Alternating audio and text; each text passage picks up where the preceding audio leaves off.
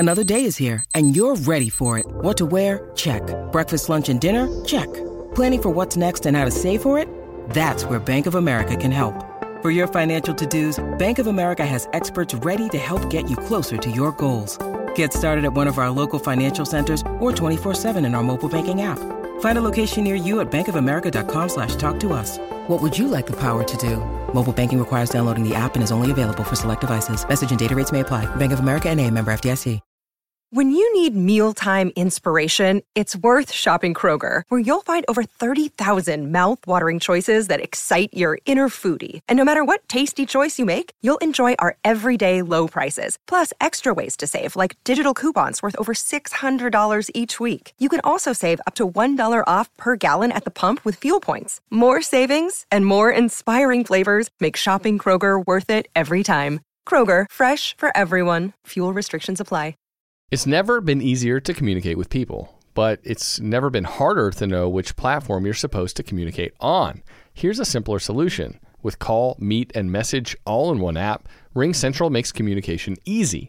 With all that connectivity in the palm of your hand, you can work from anywhere, with anyone, at any time, and never miss a beat. Because when it comes to communication, simple is better.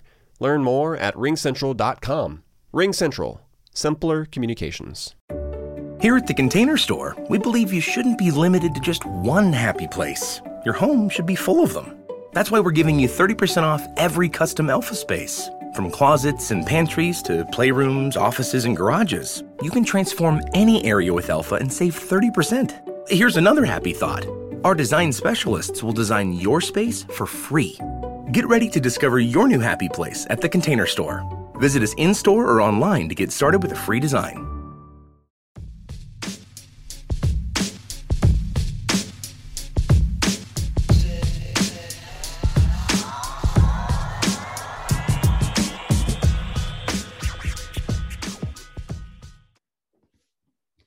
Welcome back to MLB Daily, your one-stop shop for daily baseball content. I am L.J.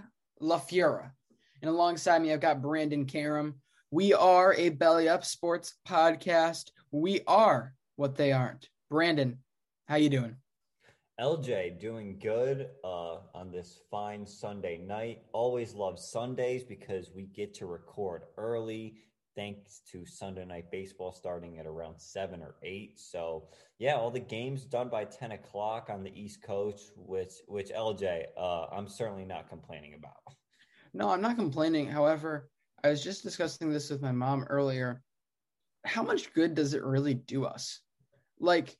So, of course, if I'd been more motivated, we probably could have started by 11. And we could have been done recording by midnight. If I go to bed, what? I said by about now, because it's midnight. Yeah.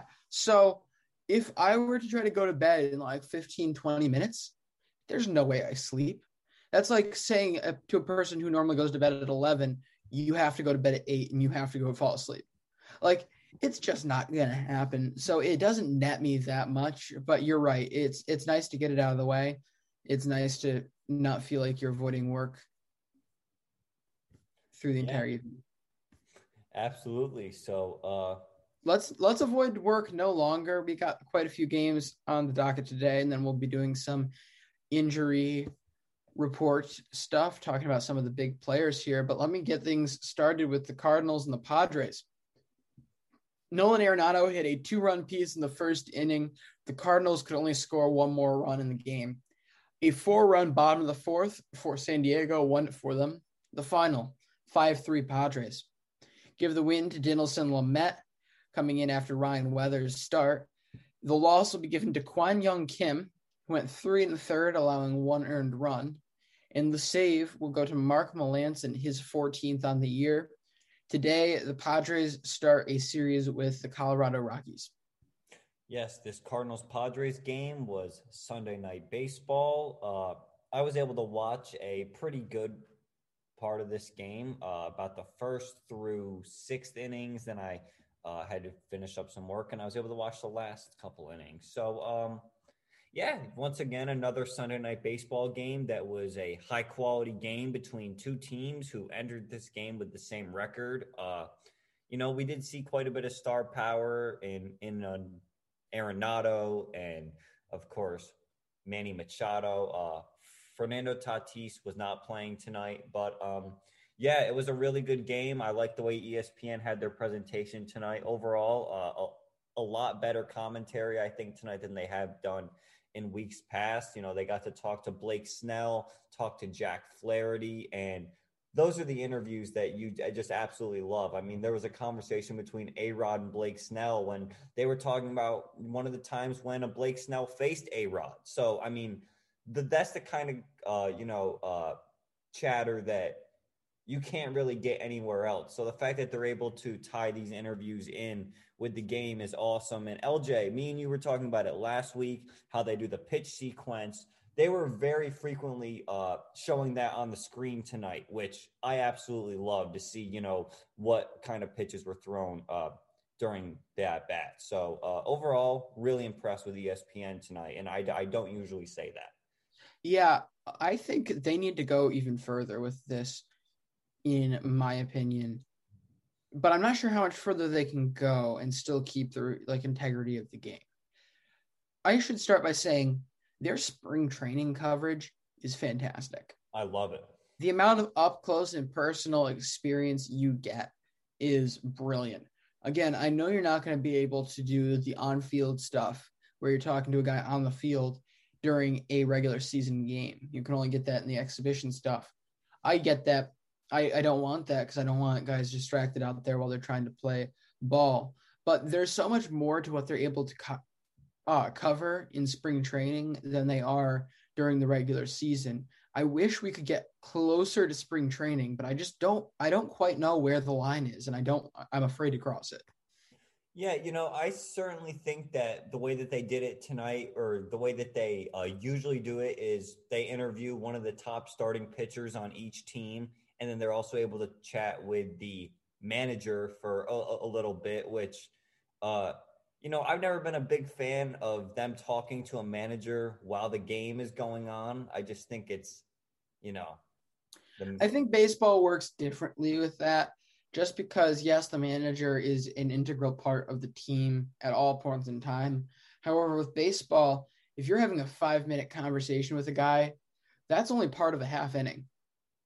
Yeah. So within reason, most scenarios, especially the ones they choose to do, especially if they do it like early game, there's not going to be a major decision that this guy has to do while, especially let's say, it's the third inning and his team's on defense. There's not going to be a major decision that hasn't already been predetermined before the inning starts that guy's going to have to make. So it's not nearly as invasive as it is in, say, stuff like basketball. Like, it drives me nuts in basketball when they pull a coach in the beginning of the third or the end of the third quarter, so he doesn't get to have the long time out to talk to his team. He has to rely on the assistant coaches, all because the media wants to be able to pick his brain in the middle of the game. So he doesn't get to talk and speak with his players as much as he could in one of the more crucial segments of the game. I don't think it's nearly to that extent of weight that the manager carries within that 5-minute segment in baseball compared to 5-minute segment in basketball. Yeah, I agree with that. Yeah, I certainly don't like the way that they do it for the NBA. Like, I can't even imagine, like, as a NFL fan that we both are, like, LJ, picture Bill Belichick. You're heading into the fourth quarter. It's a tied game. And, all he cares about is just coaching and winning games. He's not a big, fan of this whole media covers everything. Imagine them trying to pull him aside in between the third and fourth quarters for an interview. Like, during the middle of the game, it wouldn't happen. Two things, Brandon. First off, he wouldn't answer the question. He just wouldn't answer them. He would probably pretend they don't exist. The other thing is, no disrespect meant to him, love Bill Belichick, but Odds are he'll be pretty happy. He would be pretty happy to have more cameras on opposing teams' sidelines. I mean, let's be real here. Yeah. Jeez, I didn't even think about it that way. Well, let's move on to the second game. As LJ is put here in our show document, the Yankees taking on the Baltimore Orioles. The Yankees scored 4 runs in the top of the first thanks to home runs from Gary Sanchez, and Clint Frazier. Top 3, Aaron Judge stays white hot with his 12th home run of the year, his 4th in 3 days to make it 5-2 Yankees. The Orioles would score 3 in the bottom of the third and 1 in the top of the fourth to take the lead 6-5 on Maikel Franco and Trey Mancini doubles. In the bottom of the 7th, Maikel Franco with another hit, this time a 2-run home run to make it 8-5 Baltimore.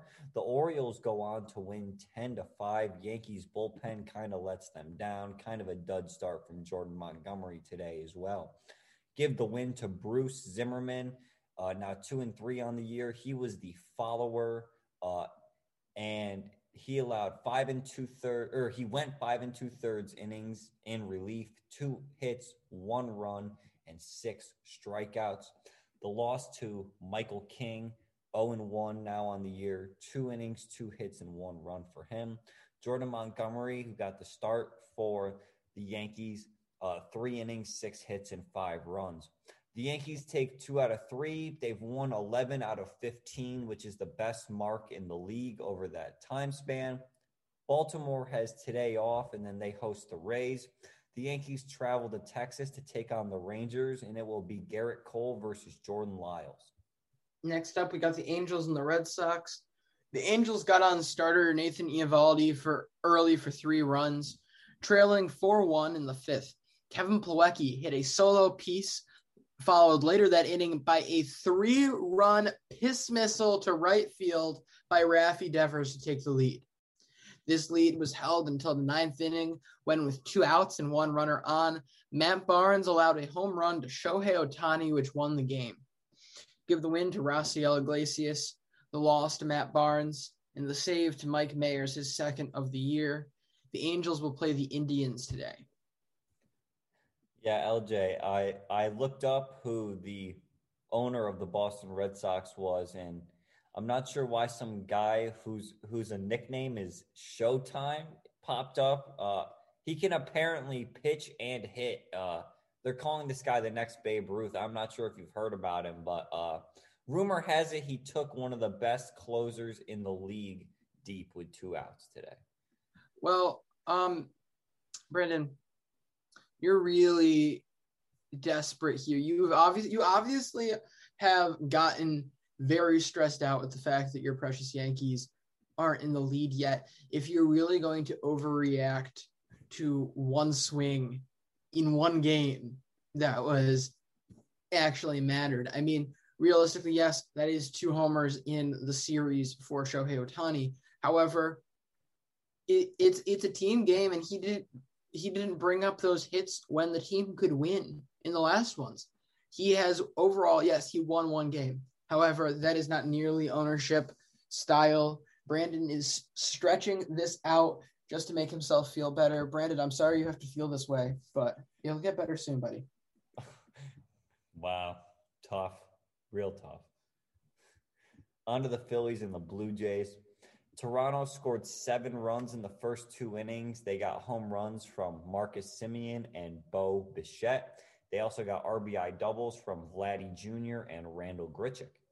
Top 5th and top 6th, Philly scores 4 runs, getting 2 home runs from Nick Maton and 1 from Andrew McCutchen. The Phillies offense would battle and get close, but the Blue Jays pull away thanks to a late Vladdy Jr. home run. They win 10-8. The win to Robbie Ray, 5 2/3, 7 hits, 4 runs, and 9 Ks. Chase Anderson of Philadelphia takes the loss. Now 2-4 on the year, 1 1/3, 8 hits, and 7 runs. A blow-up start for him. Toronto takes 2 out of 3 from Philadelphia. Both teams will have the day off. Toronto hosts Boston and Philly hosts Miami starting on Tuesday. Next, we got the Giants and the Pirates. This game was headlined by a great day by Alex Wood and a 2-run piece by Mikey Yaz. Wood's only run allowed came off a sac fly in the 4th inning. The Giants split this series with the Pirates with this 4-1 Giants win. Give the win to Alex Wood. He went 6 innings, allowing 1 earned run and 6 strikeouts. The loss will be given to Mitch Keller, who went 5 innings, allowing 2 earned runs and 8 strikeouts. Brandon, would you say this is the bad beat of the evening?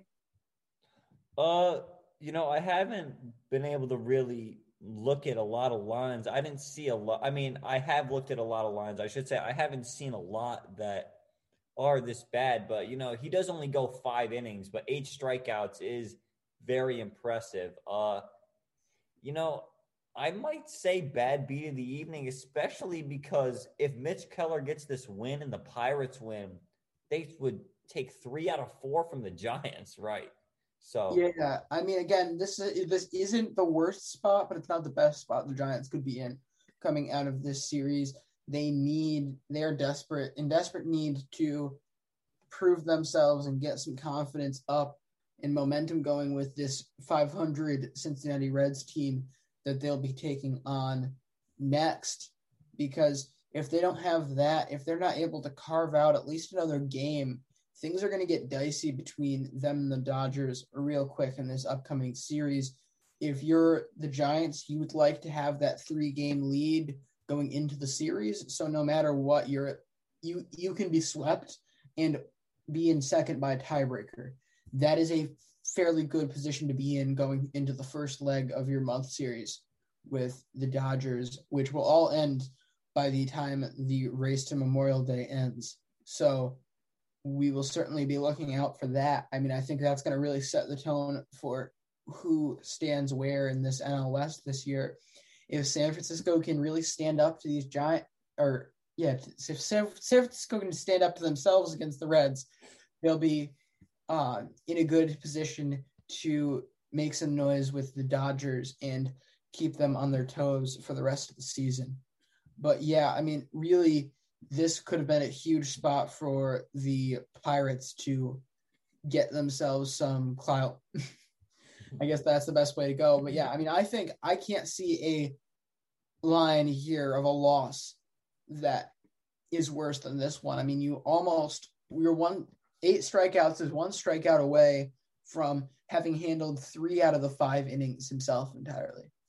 So 5 innings, 6 innings, either way, I mean, he's one of the few guys to not get a win today that only allowed 2 or less runs, or 3 or less runs. Most of them were shelled today. Yeah. Well, let's move on to the Cubs and Tigers. In the top of the 4th, Ian Happ would double to give the Cubs a 2-0 lead. Top 6, the Cubs score 3. They got a David Bodie double and then an Ian Happ homer to make it 5-0. Chicago cruises to a 5-1 win. You can give that win to Kyle Hendricks, now 3-4 on the year. 8 innings, 8 hits, 1 run, and 8 Ks for him. The loss to Matthew Boyd, now 2-4 on the year. 6 innings, 6 hits, 4 earned, and 8 Ks. The Cubs take 2 out of 3 from the Detroit Tigers, and they will play the Nationals today. John Lester facing Adbert Alzolay. The Tigers travel to Seattle. Casey Mize and Yusei Kikuchi will face off. All right, next we got the Braves and the Brewers. The Brewers got 5 runs off of Huascar Yanoa, including the finisher, a 2-run piece by Garcia of Milwaukee. The Brewers add 3 runs in the 6th and outlasted a late comeback by Atlanta to win 10-9. Give the win to Freddie Peralta. He went 6 innings of shutout balls, 8 strikeouts. The loss will be given to Huascar Yanoa. He went 4 1/3, allowing 5 earned runs and 6 strikeouts. The save will go to Josh Hader, his 9th. The Braves move on to the Mets today after nearly stealing one back in 3 innings from Milwaukee.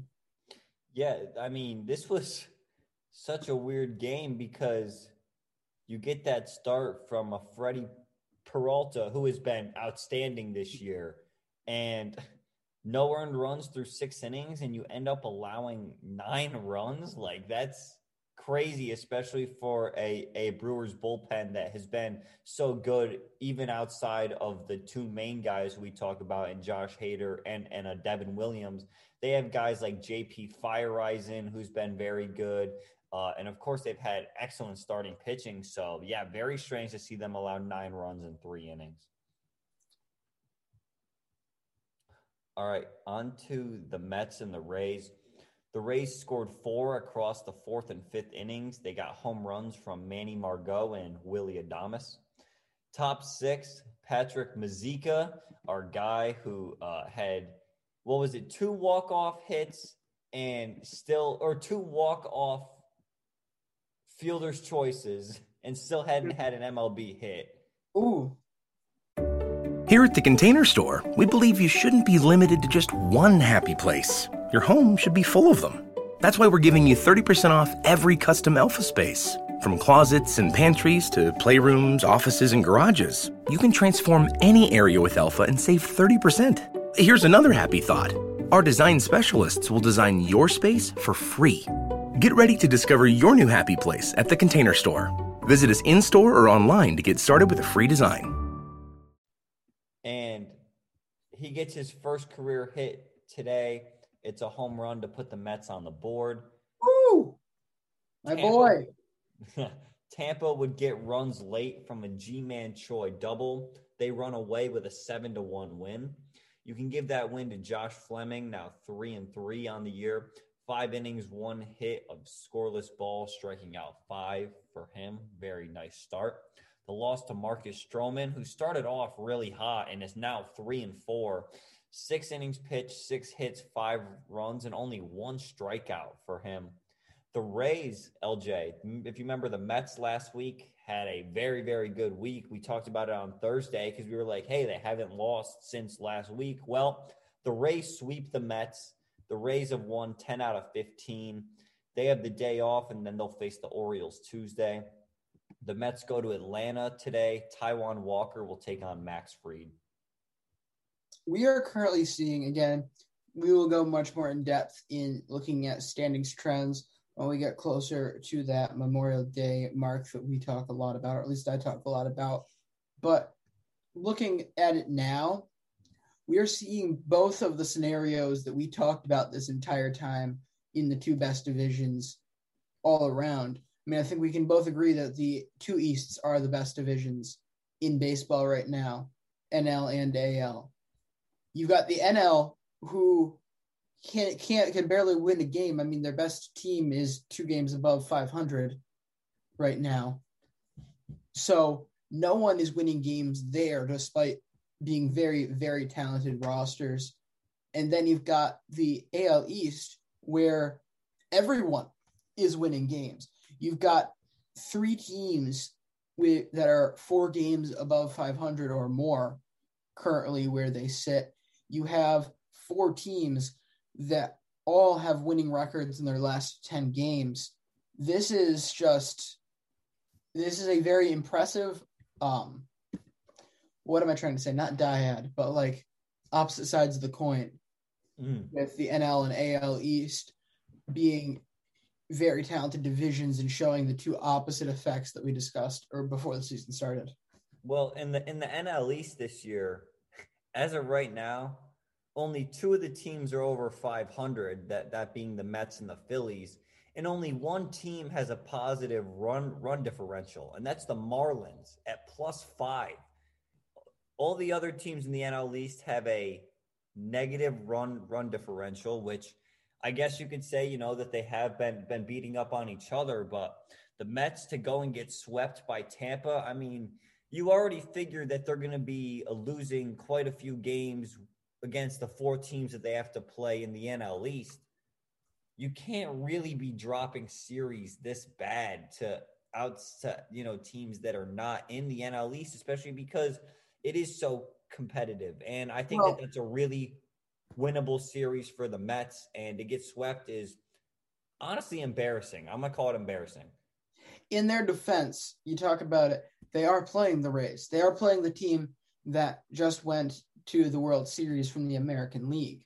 The other thing is, with the wacky way that the league did the scheduling this year, the majority of the series so far that have been out of division, it feels like almost all of the interleague games have already been played, particularly the interleague games from across the division.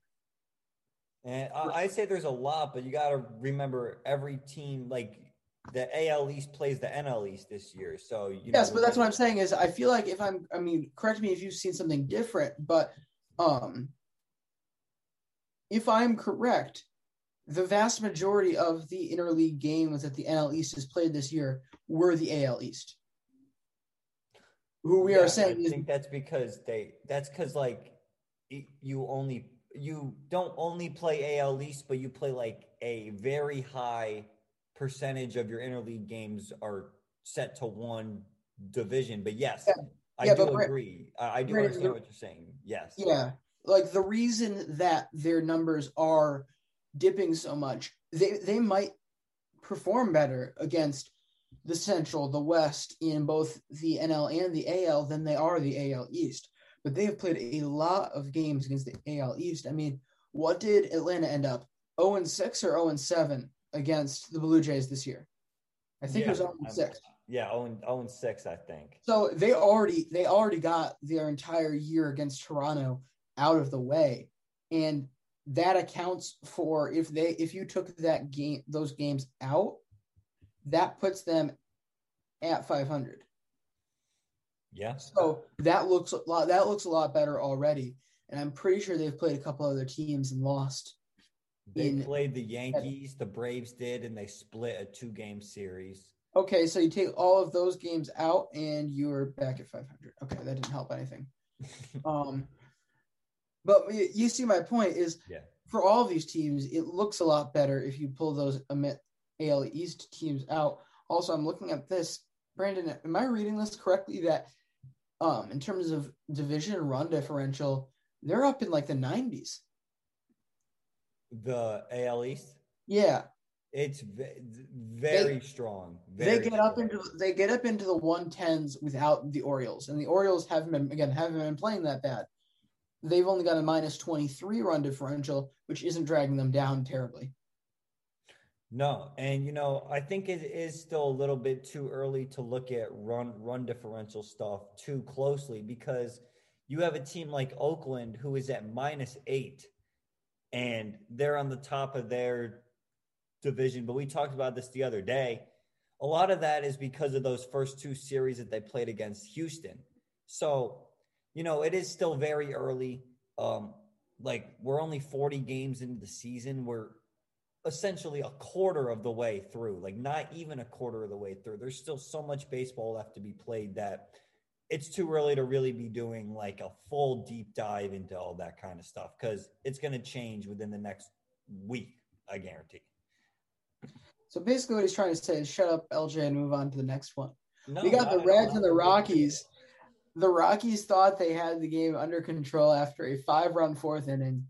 A 4-run Reds 8th inning set them up to win the game in the 9th, Brandon, with 2 runs, one off a passed ball and one off a wild pitch.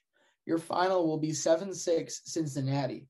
Give the win to Sean Doolittle, the loss to Michael Givens, and the save to TJ and Tony. Hey, Tony. Brandon, I would be pulling my hair out if I was a Rockies fan right now. That would have been painful to watch lose that loss. Yeah, physically, it would physically hurt me. But the Rockies have had a couple of comebacks this year. I mean, against the Giants, they had they scored 6 in the bottom of the 8th, or in the bottom of the 9th, to win a game.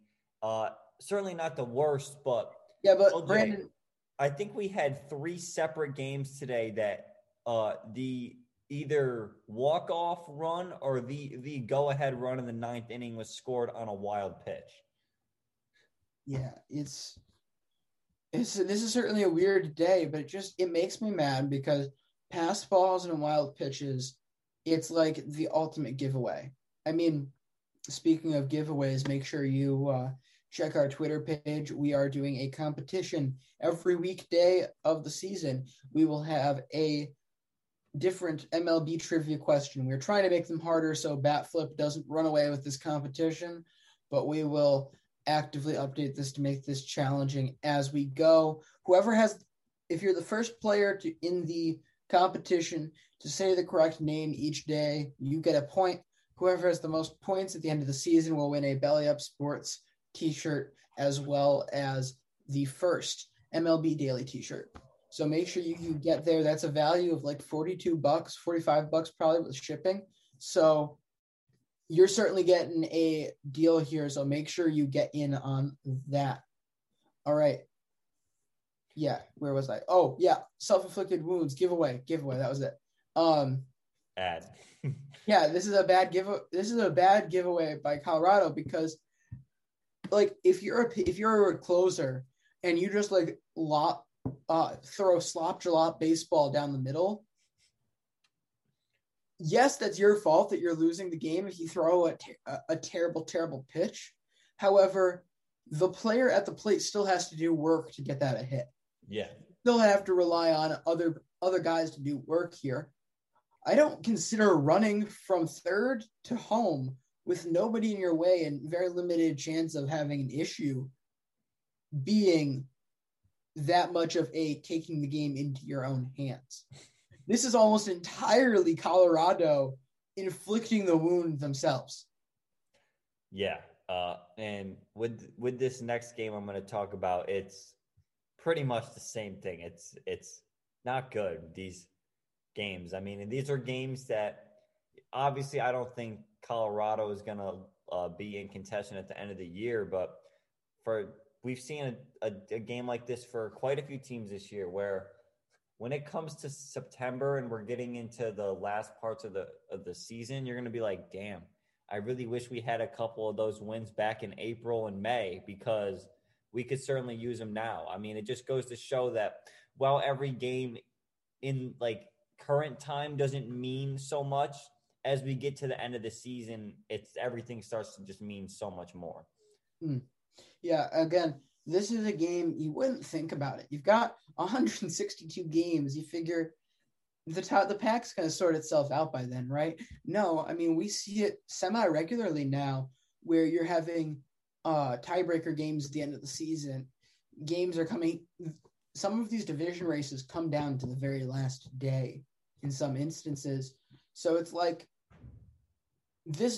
every single game counts, and it's hard to get people that don't really watch and don't follow the full season to understand how a random game in May is actually going to have legitimate consequences on contending teams. But if you're blowing games for yourself, it's not a winning strategy going towards the end of the year. Speaking of blowing games, let's get on to the Royals and the White Sox. Bottom of the fifth, Adam Eaton with a 2-run home run to make it 2-1 Sox. Top seven, Whit Merrifield ties the game with a single.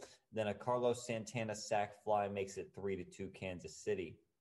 In the bottom of the ninth, for the White Sox, Yoan Moncada steps up. He singles to tie the game at 3. Yasmani Grandal is the next to step up to the plate with a runner on third.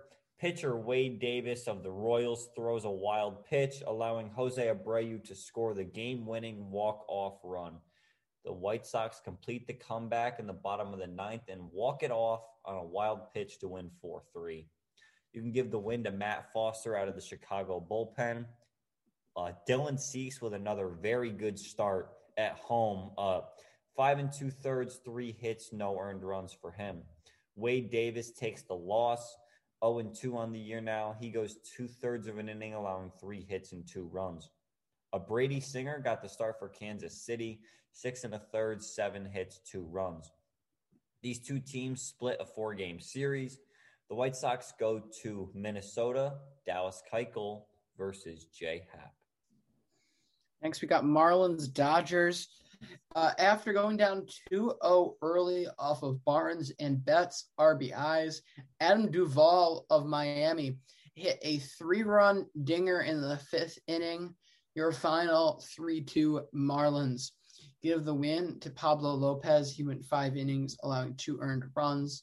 The loss will go to Edwin Uceta as the Dodgers do pretty much a bullpen day. And the save will be given to Yimi Garcia, his 7th on the year. Brandon, do we still doubt the Miami Jeters too much? I mean, doubt is a strange word to use there because it's not like I'm doubting them, but they still are under 500 this year. Like, you can't not see that. But to count them out of any game, I think you can't do anymore. They are not a Tigers. They're not a Rockies. They are not a Pittsburgh where every game against them now is there's no way you could pick them. They are a competitive team. I will say that they are a very competitive team. They are the only team in the NL East with a positive run differential right now, which just blows my mind. Actually, currently they would be based on expected, they would be the best team in that division. I wasn't necessarily meaning from a game perspective. I probably should have been more specific. I mean the process, because I feel like overall, first off, there was some warrant to questioning some of the very early decisions that were made when they decided to have the fire sale, the returns they got from the fire sale, particularly what they got from the Yankees. But I'm not trying to do this as a diss track on the Yankees. I'm not. There was some legitimate questions on this group's ability to run and build a baseball team with Jared, especially having that extra spotlight and focus, having Derek Jeter be so heavily involved on the baseball ops side of things, that I feel like a lot of people just immediately assumed when things didn't look immediately to be sunshine and rainbows, people immediately assumed that they had no clue what they were doing and that Miami baseball was doomed to fail for years to come. But I'm starting to actually see the direction of a team that isn't just waiting for a bunch of guys to get called up. I mean, all right, maybe Baltimore isn't the best example of this, but maybe it's Chicago over the past couple of years before all of their guys started coming up, where they weren't competitive at all. It felt like they were literally just waiting and trying to get as many of those prospects back. They're trying to get as many prospects while they waited for their prospects as possible, which just isn't a winning formula within a 3-4 year span. That's going to extend your rebuild more than it probably needs to. I mean, it just, by not bringing in competitive pieces and trying to see what you have. This Miami team, in contrast, has brought in and developed guys that weren't necessarily top 10, top 25 prospects. They've got some real starting pitching talent on this team that really goes overlooked. Paulo Lopez is one. You've got Sixto Sanchez, a top prospect. Granted, as I was saying, that I have a ton of them. He'll be coming back soon. I'm blanking on another guy's name that I really shouldn't be. Sandy Alcantara. Thank you, Sandy Alcantara. This is a good team. No, I'm forgetting somebody else too. Trevor Rogers. Trevor Rogers. Thank you. These are good names. They rejuvenate Jesus Aguilar's career after things kind of went stale in Milwaukee. There's some really interesting names on this team, but they've built themselves something before they were supposed to. So I think we need to officially let those things, whatever didn't die of the does Derek Jeter know what he's doing thing, all of those feelings, if they hadn't died for you last year when they made the playoffs, they should now. All right, let's move on to the A's and the Twins. Bottom two, Max Kepler with a 3-run home run to make it 3-1 Minnesota. In the top of the fifth, Oakland's able to come back. They get an RBI single from Sean Murphy, a fielder's choice that was able to net 2 runs due to an interference call. LJ, not sure if you saw this call, but basically there was a runner stuck in between third and home in a rundown, and The catcher threw the ball to the third baseman, so he turns back around to start running home, and the catcher is kind of in his way, and the base runner goes a little bit out of his way, hits shoulders with the catcher, and does an absolute, like, Marcus Smart flop job. Gets the interference call on the catcher, so he's awarded home plate, but I mean, just... Lucky Land Casino, asking people, what's the weirdest place you've gotten lucky? Lucky? In line at the deli, I guess? Aha, in my dentist's office. More than once, actually. Do I have to say? Yes, you do. In the car before my kids' PTA meeting. Really? Yes. Excuse me, what's the weirdest place you've gotten lucky? I never win and tell. Well, there you have it. You can get lucky anywhere, playing at LuckyLandSlots.com. Play for free right now. Are you feeling lucky? No purchase necessary. Void where prohibited by law. 18+. Terms and conditions apply. See website for details. Here at the Container Store, we believe you shouldn't be limited to just one happy place. Your home should be full of them. That's why we're giving you 30% off every custom Elfa space. From closets and pantries to playrooms, offices, and garages, you can transform any area with Elfa and save 30%. Here's another happy thought. Our design specialists will design your space for free. Get ready to discover your new happy place at the Container Store. Visit us in-store or online to get started with a free design. If there was flopping in baseball, that play would constitute it. It was, and he was back in the dugout showing his teammates that he was like, I had to sell it a little bit, throw myself back. One of my favorite things in basketball right now that everybody likes to do is the second anyone touches anybody, even if it's like the semi-legal contact as like you're trying to drive to cut off the drive, and guys start bobbing their head back and forth like they're getting hit a bunch of times, hoping to sell one of them. But in this case, Brandon, I did not see it. However, from the way you're describing it, it sounds pretty warranted. I mean, you make sure you get that call, because if the catcher is at all in the way, you have the right to that baseline. You should be taking that baseline if he doesn't have the ball. I mean, Brandon, frankly, it's irresponsible on the catcher to be standing there, not just because of the guy potentially having to get back or potentially coming through and him being in his way, but if this pickle keeps going on, the ball's eventually going to have to get to you. Like after you throw it, you got to follow your throw. You got to follow your throw. He should already be towards the third baseman at that point. Like, he should be nowhere near the baseline. He's got to be there already. That's just a lack of hustle from him, and he deserves every bit of ramifications he got. Well, that interference call on that play, the Oakland gets 2 runs. Matt Chapman then hits a sac fly. This is all in the top of the 5th, and that sac fly makes it 5-4 Oakland. In the top of the 7th, Matt Chapman steps up again, and he comes through with a single to make it 6-4 Oakland. Bottom of the 8th, one of our show favorites, Andrelton Simmons, with a clutch 2-run home run to tie the game at 6. A guy who we have marveled about his defensive ability, but, offensively, he can still do it. This clutch 2-run home run ties the game at 6, but then, oh boy, top of the 9th, Matt Chapman strikes out, but with a runner on third base, it's a drop third strike due to a wild pitch.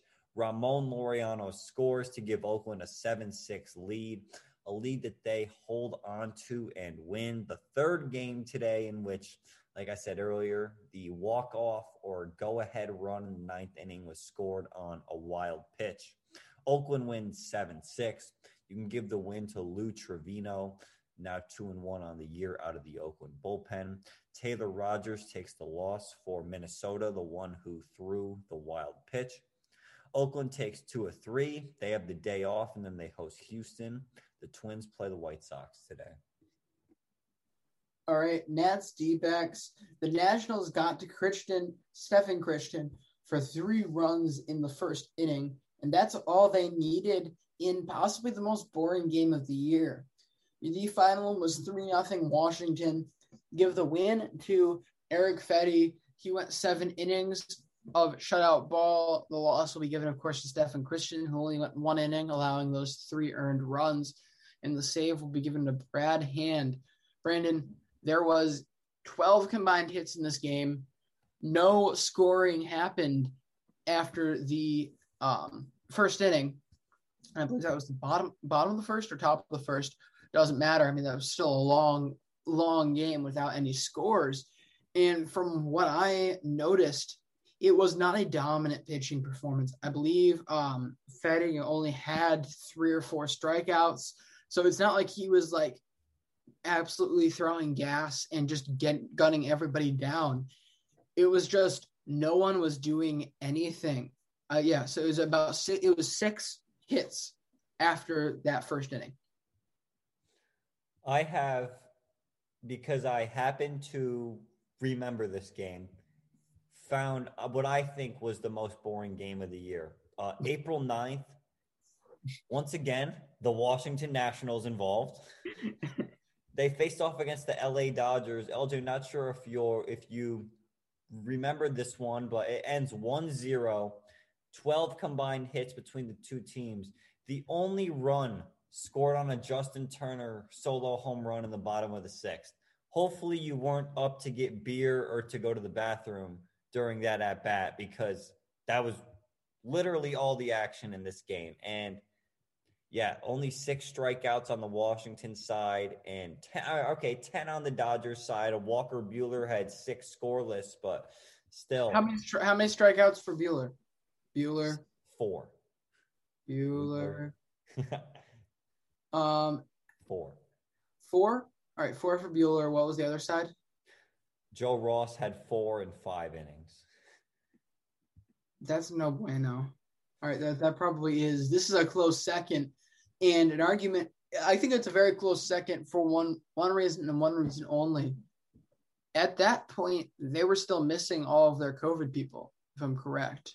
So this was only Washington's like 4th game of the year. Yeah. So they were missing all of the guys that had COVID. Bell, Schwarber. Yeah. There's a couple other significant offensive pieces. Lester. That probably could have turned the tide in that game. Everybody's here for this game. Yeah. And they get 4 hits after the first inning. Yeah, that is no bueno. All right, I got the last 2 games here, and then we're going to do PPP leaderboards and then a little injury segment, as we haven't done that in about a week and a half. Rangers and Astros. Alex Bregman opened up the scoring in the bottom of the first with a single to make it 1-0 Houston. Top 7, David Dahl hits a home run to tie the game at 2 for Texas.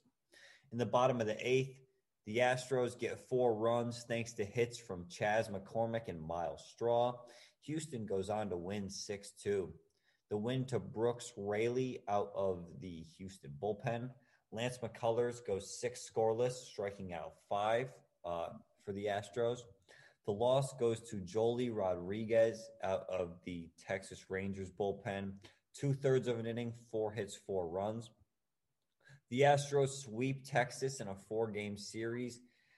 Houston has won 6 in a row. The Texas Rangers have lost 6 in a row. The Astros have the day off, then play Oakland, and Texas takes on the Yankees today. For the Indians and Mariners, Kyle Lewis and J.P. Crawford with RBI singles early to make it 3-0 Seattle. The Indians get 2 runs in the top of the 6th on a ground out and then a fielding error. But Seattle will hold on to win 3-2. You can give the win to Paul Sewell, who was first to come in for Seattle out of the bullpen. The loss to Shane Bieber, now 4-3 on the year. His second kind of not fantastic start in a row. 4 2/3, 5 hits, 3 runs, 4 walks, and 7 Ks for Bieber. Kendall Graveman picks up his 5th save on the year. Seattle takes 3 out of 4 from Cleveland. Really impressive for Seattle, as they were kind of struggling a little bit. Cleveland was pretty much red hot heading into this series, and Seattle's able to take 3 out of 4. Very impressive. The Mariners play the Tigers today. The Indians travel to LA to take on the Angels, and that will be Sam Hentges towing the slab with Patrick Sandoval. Slowing the tab. That sounds like something Internet Explorer does. It would still be loading. Yeah, actually, yeah, it's still trying to make that joke, actually. So give it some time. All right. On to the PPP for today, particular players people might care about. I actually have 3. I got to put my third guy in here, LJ, but you have 2. I will go first, as that way we can alternate, and it will be very symmetric, I guess. Actually, I'm going to take another one as well. So perfect. Well, my first guy that I want to talk about is Aaron Judge. Oh, Aaron Judge. Look. All right, don't orgasm over Aaron Judge, please. This sounds like where you're going, and I just don't want to be in the room for that. Okay. So. Just think about your mom for a minute, and we should be good. All right. So far this year, Aaron Judge, for people say, oh, well, he doesn't hit for batting average, and all he does is strike out. Well, he's hitting .298 this year. Oh, well, he strikes out so much, he can't be getting on base. He's at a .399 on base percentage. He's tied for the league lead in home runs. He's walked 21 times in 37 games. He only walked 10 times in 28 games in 2020. This is a guy who is legitimately now so I remember when you were talking about the potential AL MVP conversation. Well, first me and you were talking about it. And I said Aaron Judge needed to be in that conversation. That was about 3 weeks ago. What he's been doing the last few days, and honestly last week, further solidifies that with Ohtani, with Trout, with Buxton, with JD Martinez, Aaron Judge needs to be considered for this award at the current moment. I mean, he's putting up stats that there isn't a lot of guys out here, putting up over a 1,000 OPS, which I'm going to have a little trivia segment on in a few minutes. But yeah, I mean, all of Judge's StatCast numbers back it up. He's always been one of the hardest hitters in the league. Yeah, of course, I'm sure that this is coming off as a little bit of bias as a Yankees fan, but I mean, this guy is actually a top 5 player in the league when he's healthy. All of the stats indicate that. You can take away his fantastic rookie season. He's still top 10 in about every stat since 2018. Yeah, that's my Aaron Judge is awesome talk for the day. Yeah, Brandon, honestly, this is, again, we will go over this. I think we should just kind of like carve out time and kind of ignore a lot of things after the race to Memorial Day is over to just look at literally every single thing we can during the end of episodes. But this is going to be one of them, building our MVP group. And if I had to put 5 together right now in no particular order: Mike Trout, Byron Buxton, Aaron Judge, Vladimir Guerrero, and Xander Bogaerts. I think that's a fair group. No JD Martinez? I mean, he did have that outfield assist today. I don't know. No, I'm going with Xander there. Again, I mean, I think realistically, when you look at him over the past 3 seasons, he's been a top player in the league. Actually, in a number of decent metrics, he has been better than Mookie Betts since the end of Mookie's MVP campaign. Xander. Yes. Actually doesn't surprise me. I mean, I remember reading an article saying that he's pretty much on track to make the Hall of Fame if he can stay at this pace.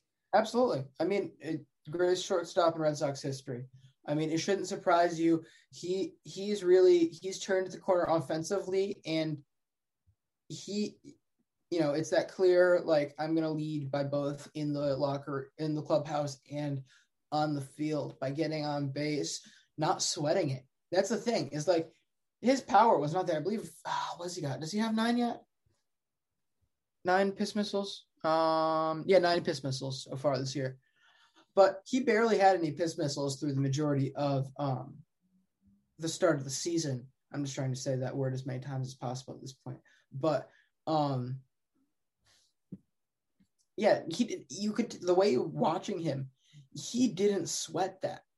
Like a younger Xander Bogaerts might sweat the fact that he wasn't, like, the power numbers weren't there, the homers weren't there early on. He's just trying to get on base. He's making good contact and just letting great form carried over the wall.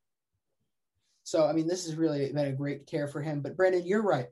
Aaron Judge has had a great year. Giancarlo Stanton also has had a great year. It's just finding a ways around the deficiencies of a team that will bring great players from creating a very good team to creating a great team.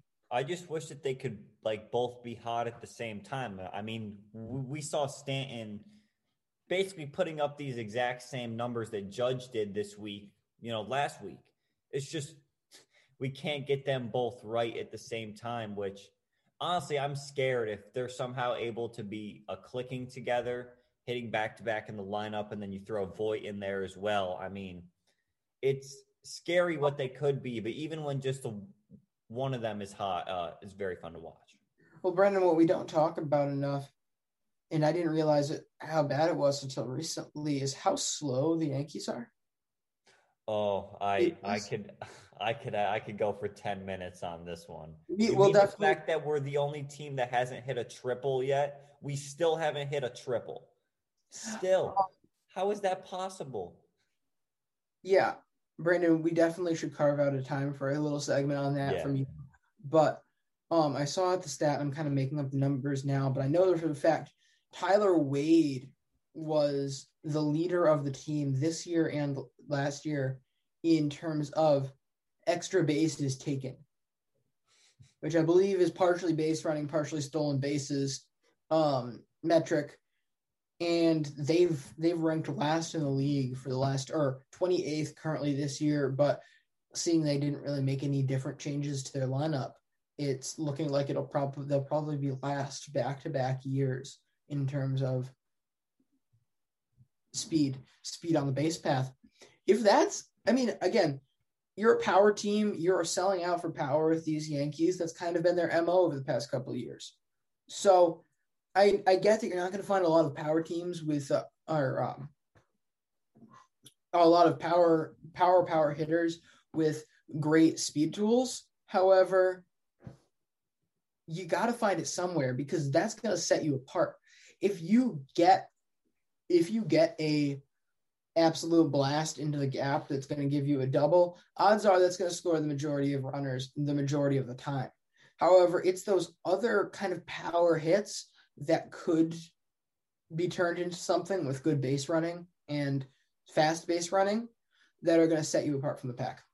Yeah, I mean, I think a team that does that exceptionally well is the Padres. I mean, LJ, I don't know if you saw this, but they've already stolen 41 bases as a team. The next closest team is at like 35 or something. That's like crazy.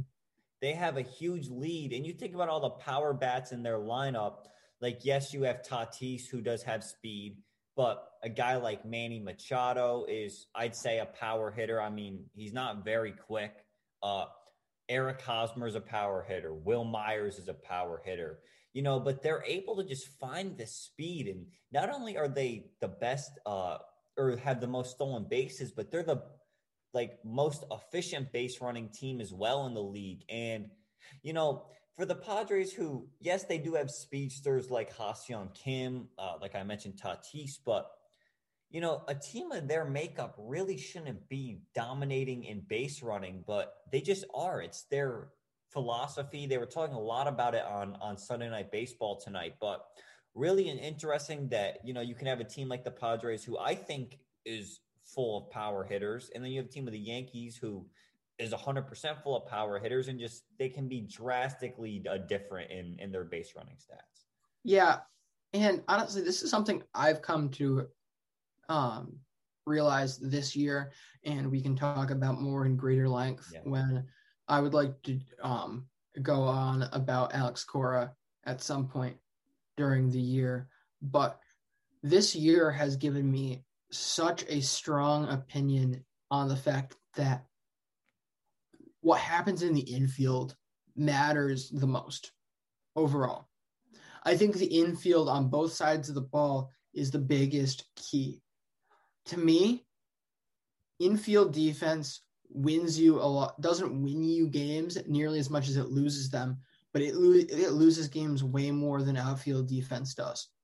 And as for offense, I mean, yes, you kind of have to Mary redeemed a $50,000 cash prize playing Chumba Casino this year. I was only playing for fun, so winning this was a dream come true. Chumba Casino is America's #1 social casino experience. It's serious fun. With over 80 casino-style games to choose from, you too could win life-changing amounts of cash. Be like Mary. Log on to ChumbaCasino.com and give them a whirl. That's ChumbaCasino.com. No purchase necessary. Void where prohibited by law. 18 plus. Terms and conditions apply. See website for details. The voice in the preceding commercial was not the actual voice of a winner.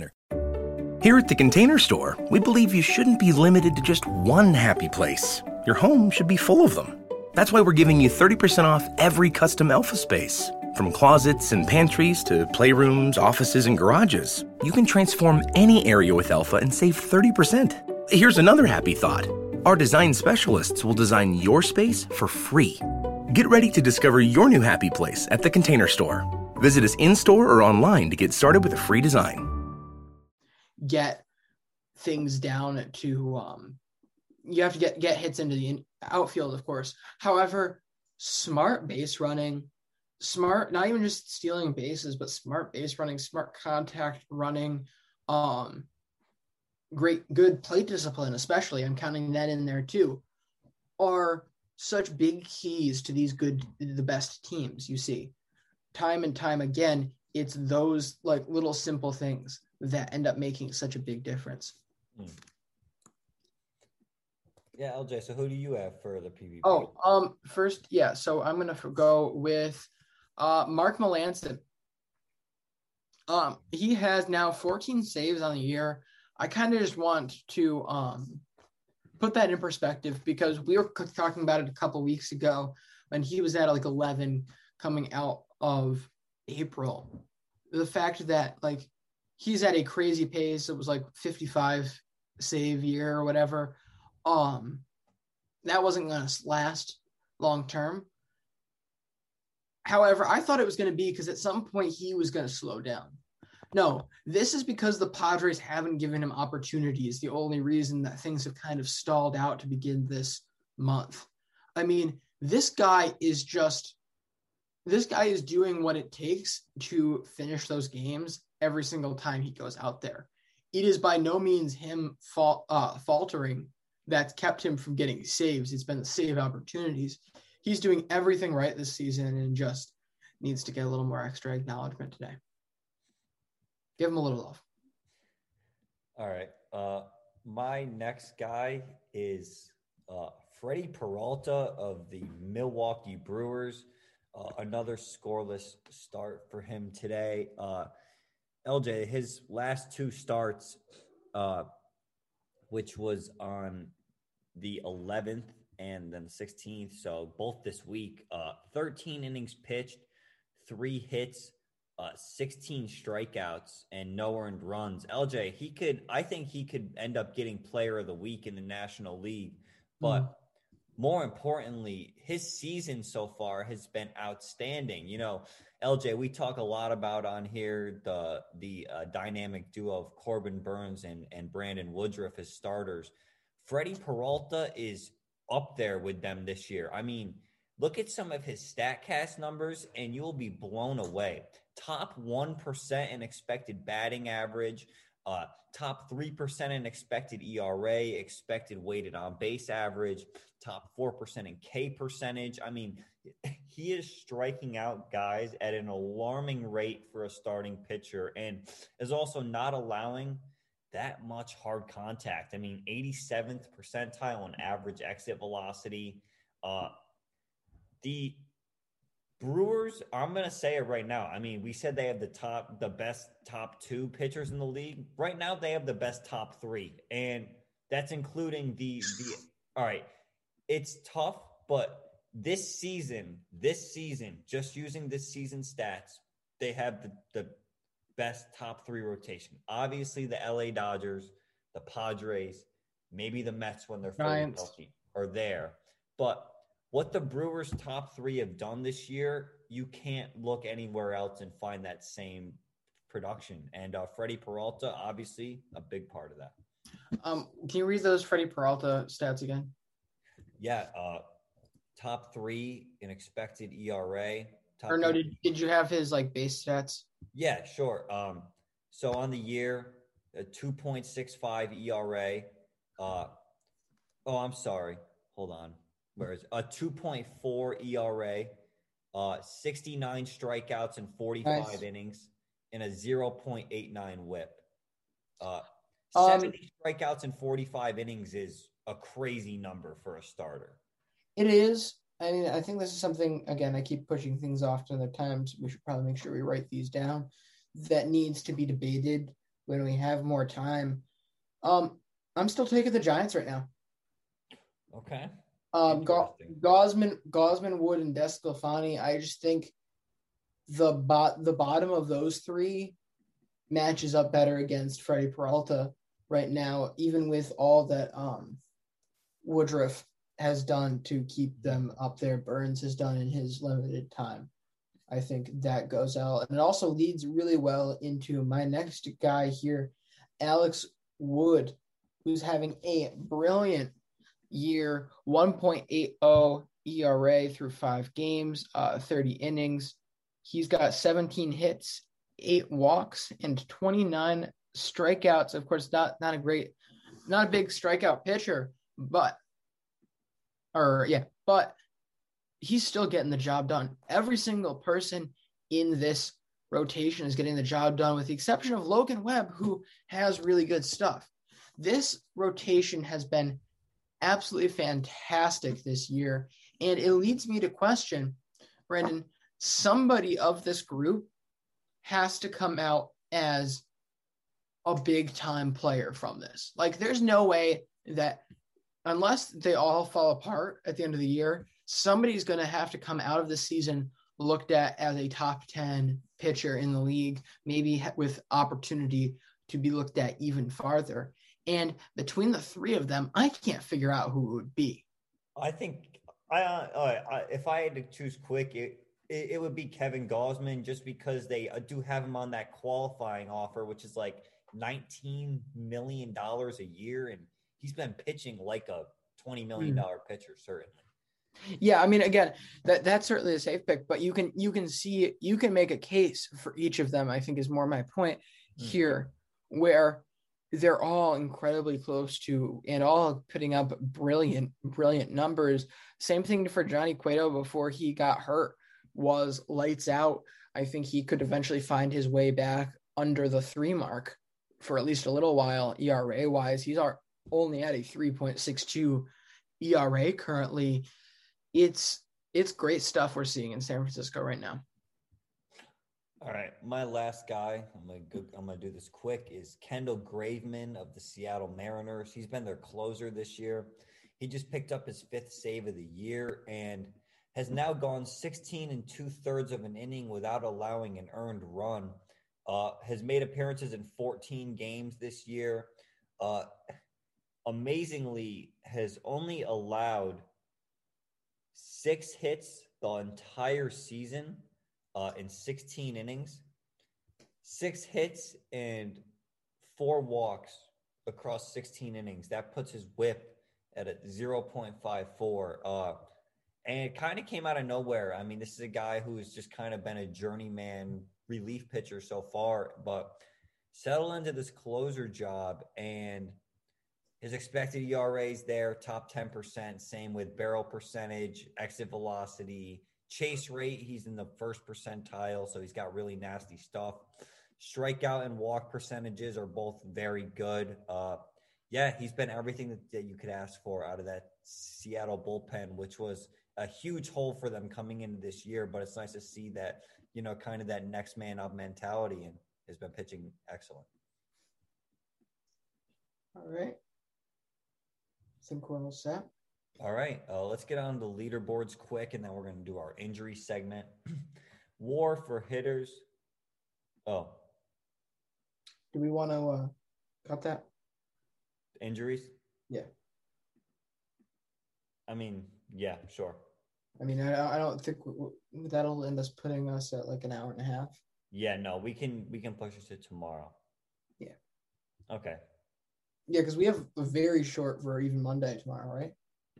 Yeah, it's not that bad. Yeah. All right. Okay, so I either will or won't cut out that conversation we just had. But as for the leaderboards, WAR for hitters, Mike Trout, Byron Buxton, both tied with 2.4. Ronald Acuna with 2.3. Vladdy Jr. at 2.2. WAR for pitchers, Garrett Cole in first with 2.8. Jacob deGrom at 2.3. Burns at 2.0. Cole pitching today could be the first player with over 3 WAR. Home runs, we now have a four-way tie with 12. Ronald Acuna, Mitch Haniger, Aaron Judge, Shohei Ohtani. RBIs, Rafael Devers leads with 34. And then next one, this is a little trivia I wanted to do for LJ. For OPS, there's 9 players currently that have an OPS above 1,000, 1.000. LJ, can you name as many of them as you can out of those 9? I would love to. Is that qualified or everybody? Qualified. Ooh, that makes things a lot harder. Okay, so to be fair, there's only one guy who isn't qualified that probably should be there. Is Buxton qualified? He is not. No, so he's the one you're talking about. Yes. But Acuna is also not qualified, so he would have been qualified. He is qualified? Yes. Really? He's qualified for the leaderboards. Okay. Yes, scratch that. All right. So first off, I do want to say, Brandon, what do you think the odds are of him choking away the record, Cole choking away the record are tonight? Oh, I forgot about that. The strikeouts to walk. He needs 2 strikeouts to break the record before he can walk somebody. Playing a piss-poor Rangers team who's lost 6 in a row, and Garrett Cole's been pitching the best he has in his life. Yeah, he'll walk the first batter. Okay, OPS. So if Buxton's the only person that I should be guessing that does not qualify, I'm going to go with the rest of my 4 from the MVP. We got Trout, we got Vladdy, we got Bogarts, we got Martinez. I know for a fact Bogarts and Martinez. All right, so you got Trout, Vladdy, Martinez, and Bogarts. That's 4 of the 9. Okay. Acuna. You have 1 left in the American League, and then the other 4 are National League. Acuna. Acuna, okay.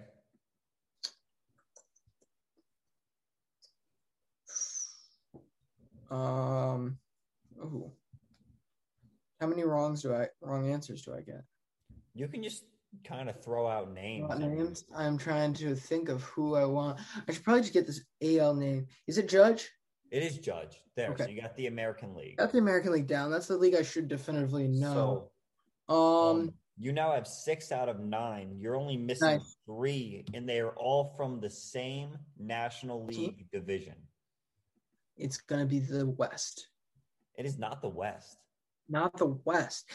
You're doing that to screw with me, so it's the Central. It's not the Central. Yeah. It is the NL Central. I will tell you that. So 3 guys from the NL Central with over 1,000 OPS. I'm going to go with Arenado's been hitting dingers lately. You know, that's a great guess. He is not there. He is at 915, so very close. Okay. I'm guessing one's from Cincinnati. One of them is from Cincinnati. There's 3 total players, though. Is it Castellanos? It is Castellanos. Now, I don't want to give away too much of a hint, but I will say that this other guy does wear a red jersey. One of the other guys wears a red jersey. Don't do this to me. You're asking me to name teams now, and I'm going to choke under the pressure. Okay. So one of them. Oh, this is a real stretch. The safe pick is Goldschmidt. It's not Goldschmidt. I know it's not Goldschmidt because it's Tyler O'Neill. It's not Tyler O'Neill. I think I kind of threw you off. I should say it's not the Cardinals. Okay. It's not the fuck. What the? So you asked if It's not the Cardinals? So you said for Reds, you said, is one of them a red? And I said, yes, one of them is a red. That doesn't mean that another one is not. Jesse Winker. Jesse Winker, yes. All right, and now you're missing one last one from the NL Central. He's been hot. He's been pretty hot lately. Like, kind of shot his name up the leaderboard when, like, just quietly, in a way.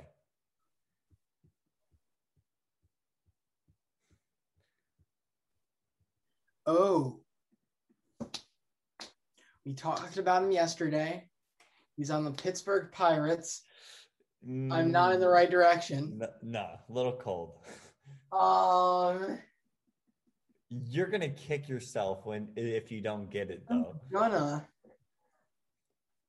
He is fourth in the league in OPS, only 10 points behind Acuna. Plays third base and outfield. Plays third base and outfield. Does that mean he's a red? No, only two Reds. Okay. Castellanos and Winker was enough. You see, the trouble is, I can't name a Milwaukee Brewer right now. Well, it's a Milwaukee Brewer, right? No. You are struggling. Who could I be forgetting? I'm trying to think of a hint, but it would first of all, you haven't named the team yet, which I haven't named the team. It's Chris Bryant. It is Chris Bryant. There we go. You got all 9. Very impressive, considering the only two guesses you had three guesses you had. The guy on the Pirates, I was going to assume you were going to say Adam Frazier or Brian Reynolds. I was saying Adam Frazier. Okay. You said Tyler O'Neill, which was not a bad guess because he has been kind of raking lately. You said Nolan Arenado, which was not a bad guess.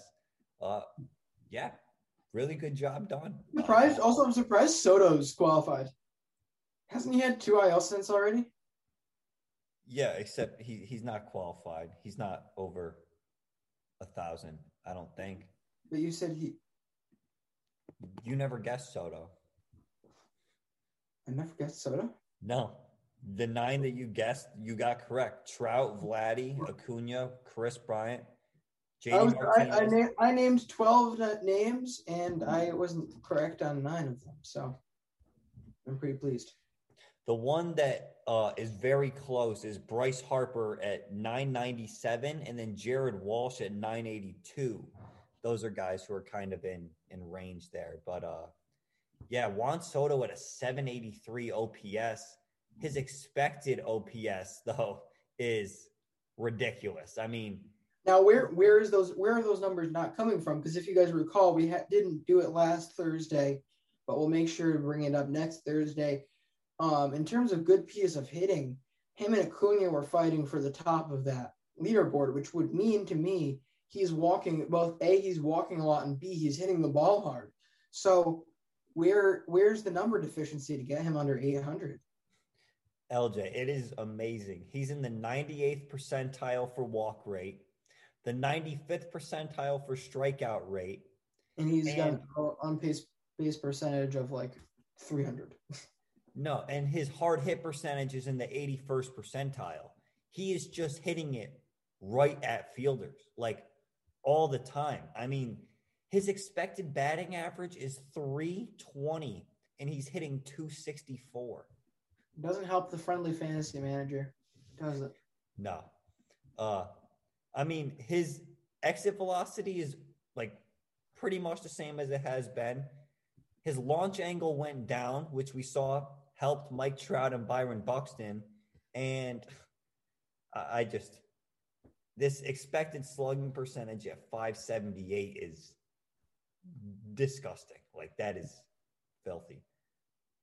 But yeah, I think that's going to wrap it up for today's show. We did go a little bit long. We're sorry. We will have the injury report for you tomorrow. But that's going to do it for this one. Thank you for listening to the MLB Daily Podcast. Make sure you check us out on Twitter at MLB Daily Pod. And then check LJ and I out on Twitter at LJ_VP_LaFiora and at Brandon_Karam. That's going to do it. Thank you for listening.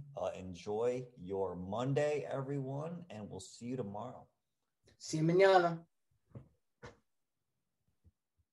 Mary redeemed a $50,000 cash prize playing Chumba Casino this year. I was only playing for fun, so winning this was a dream come true. Chumba Casino is America's #1 social casino experience. It's serious fun. With over 80 casino-style games to choose from, you too could win life-changing amounts of cash. Be like Mary. Log on to ChumbaCasino.com and give them a whirl. That's ChumbaCasino.com. No purchase necessary. Void where prohibited by law. 18+. Terms and conditions apply. See website for details. The voice in the preceding commercial was not the actual voice of a winner.